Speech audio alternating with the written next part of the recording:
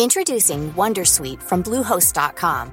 Website creation is hard, but now with Bluehost, you can answer a few simple questions about your business and get a unique WordPress website or store right away.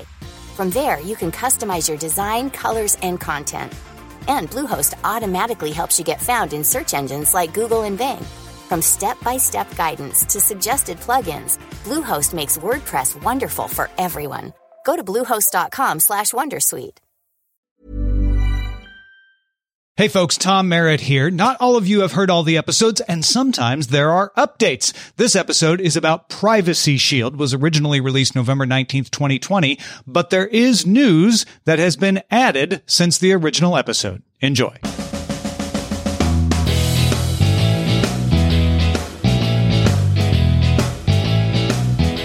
I heard Europe declared sending data to the United States illegal. Does that mean I can't send email to my friends? Is Facebook going away in Europe? Are you confused? Don't be. Let's help you know a little more about the EU-US Privacy Shield. On July 6th, 2020, the Court of Justice of the European Union, or as we fondly call it, the CJEU, invalidated an agreement between the EU and the United States that let data be transferred easily between the two countries. The agreement, known as Privacy Shield, was the most recent attempt to harmonize the privacy laws of the two governments. So why do we even need this? Why should I care? Well, you may care if you use any kind of cloud service in the US, from Microsoft Azure to Facebook, from the EU, because without easy data transfer, your costs go up, or the services might even go away. So here's why you even need an agreement on data transfer at all. With a few limited exceptions, it's illegal for a company to send personal information about EU residents to a place that doesn't offer equivalent privacy protections to what the EU provides. In other words, either the laws have to be pretty much the same, or there has to be an agreement that gives you the same protections when your data goes from the EU to the other place. Now, this does not apply to necessary data transfer, like sending an email. You can send an email from the EU to the US without needing a Privacy Shield agreement. You can book travel on a US website from the EU or vice versa. This law only applies to data that could be stored anywhere. It's usually internal data for a company. So ad targeting data, for sure, is one of the main uses for this. About 5,000 companies move personal data between the US and the EU for their own internal reasons. Maybe they get a better deal on servers in one location, so they store all the data there. Maybe it makes some particular operation more efficient to keep it all in one place near a headquarter office. Cross-border activities can include things like cloud services, human resources, or marketing, as I mentioned, and more.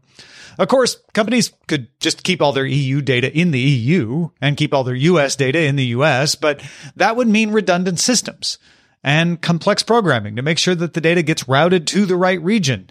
Difficulties when you need to look at all your data in aggregate across the two regions and more. It costs more money to keep two regions' data completely separate. Here's a really oversimplified and technically inaccurate example, but it will help you wrap your head around the problem. So I run a website called dailytechnewsshow.com. Let's say I turn on my comments, but my web server is in the United States.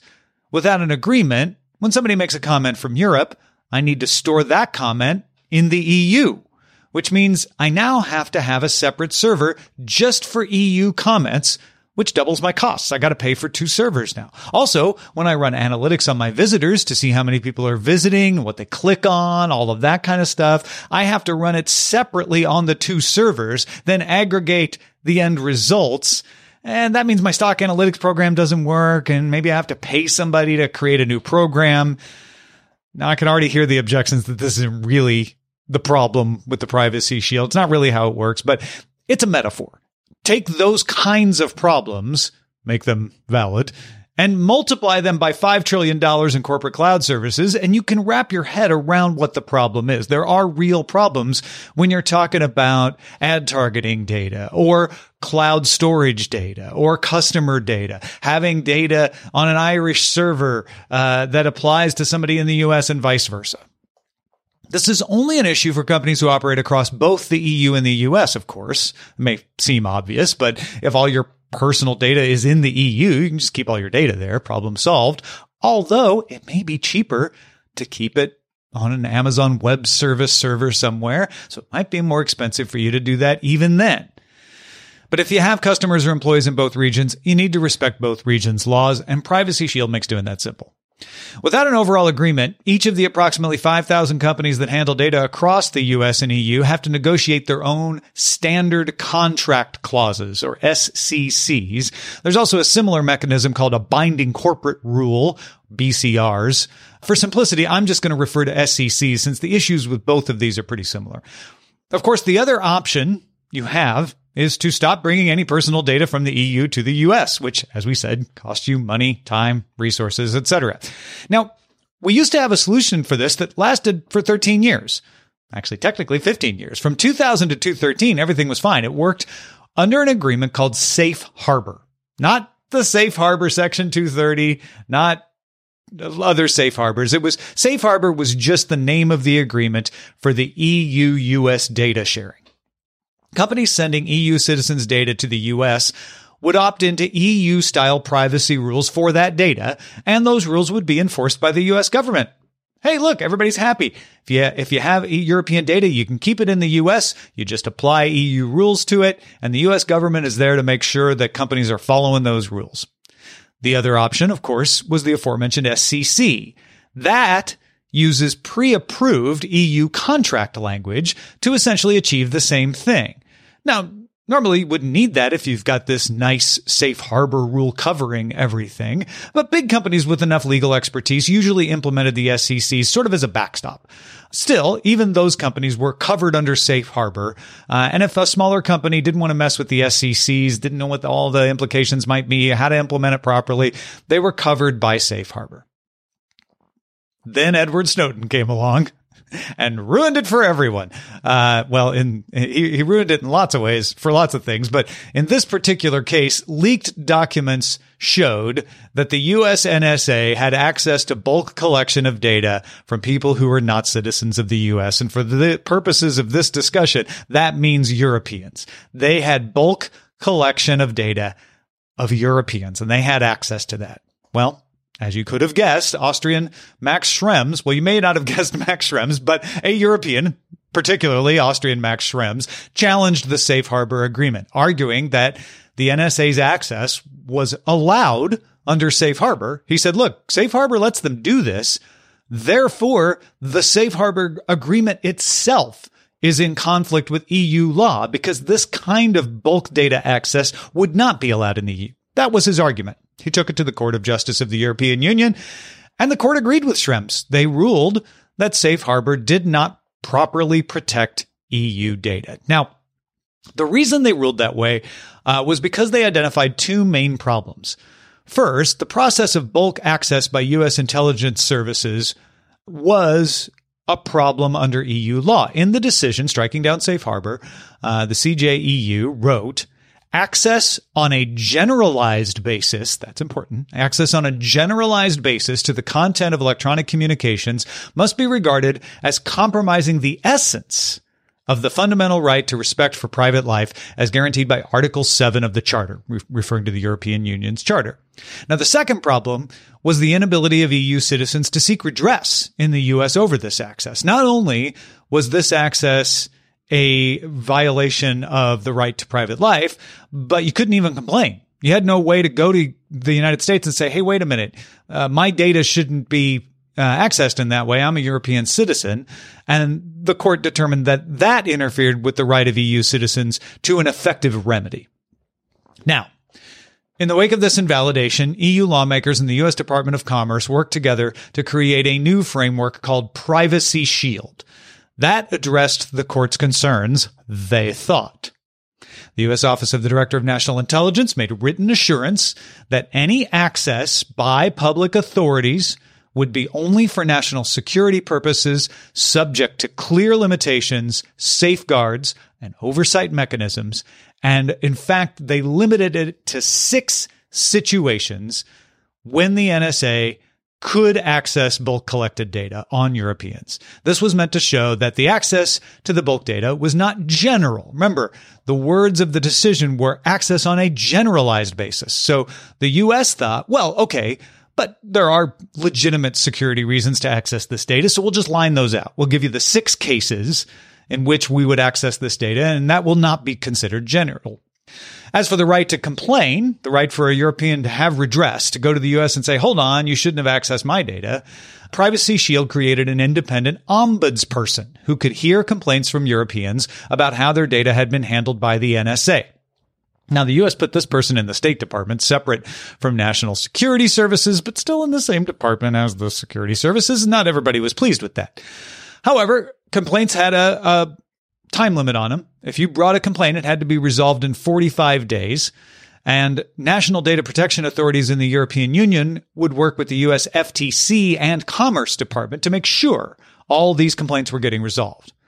The U.S. also enacted a law giving EU citizens access to U.S. courts to enforce privacy rights in relation to personal data transferred to the U.S. for law enforcement purposes.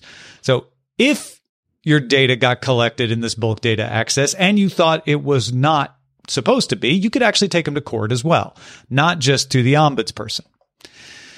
Under Privacy Shield, each company would certify its privacy policies were in line with Privacy Shield each year, and the U.S. Department of Commerce would work to verify this.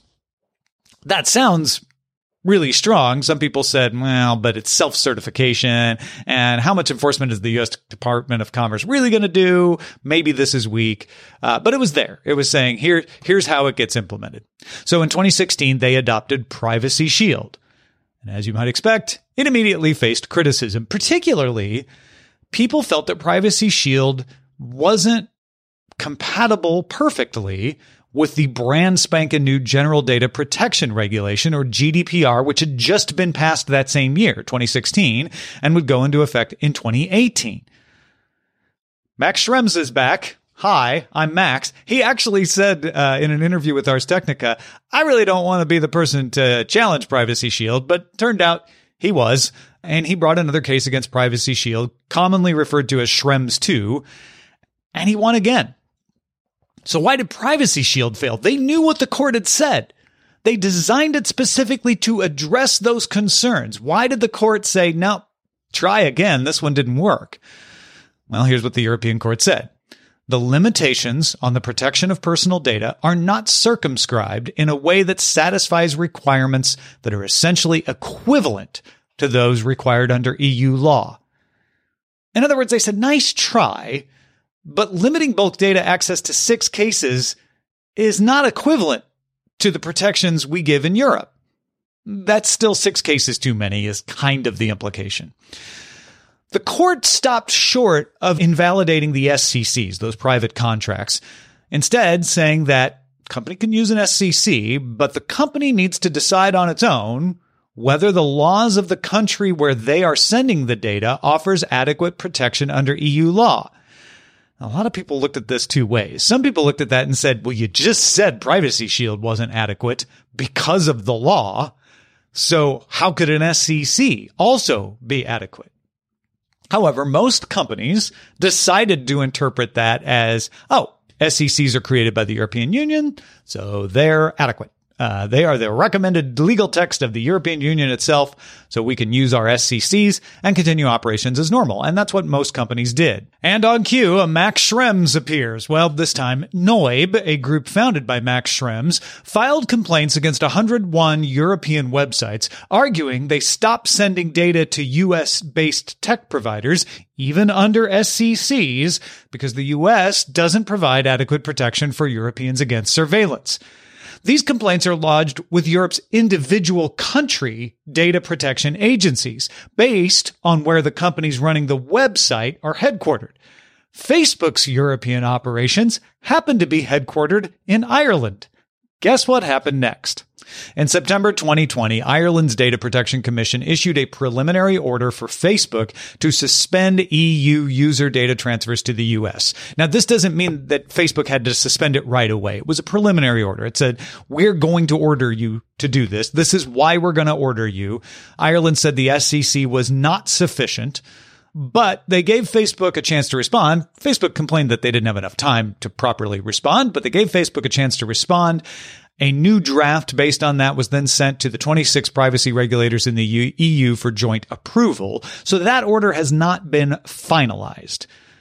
But Facebook is taking it seriously. In a filing related to this whole process, Facebook wrote, "In the event that Facebook were subject to a complete suspension of the transfer of users' data to the U.S., as appears to be what the DPC proposes, it is not clear to Facebook how in those circumstances it could continue to provide the Facebook and Instagram services in the EU." That's a threat. You take away our SEC protection, we take away Instagram and Facebook. You want to do that? Whether they would or not, it's a whole different thing. It actually might be costlier to just stop operating in Europe than to adapt and keep the data separate, as costly as adapting and keeping the data separate would be. But Facebook's certainly worried about it. They're worried enough to make threats. And Facebook can tie this up in courts for a while. They can take it to court. They can try to buy time. And as to those SCCs, there may be hope for Facebook and others on that front as well. The EU had been working on updating SCCs to account for GDPR, which is one of the criticisms of them. That work paused while the Privacy Shield case was going on, to see what would happen. But that work has now resumed. And the EU and the US are still working on a new agreement. The problem is the two major court decisions we have now seem to leave the U.S. no other option but to change its surveillance laws in respect to Europeans, something that's not likely to get through Congress, when very little can ever get through Congress.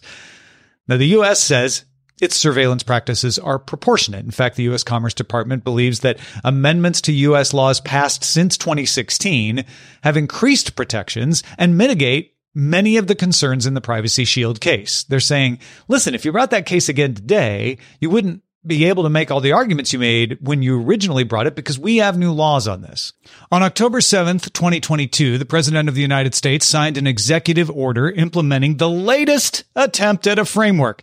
This latest attempt, called Privacy Shield 2.0, creates a data protection review court that EU citizens can appeal to. We'll see if this one holds up.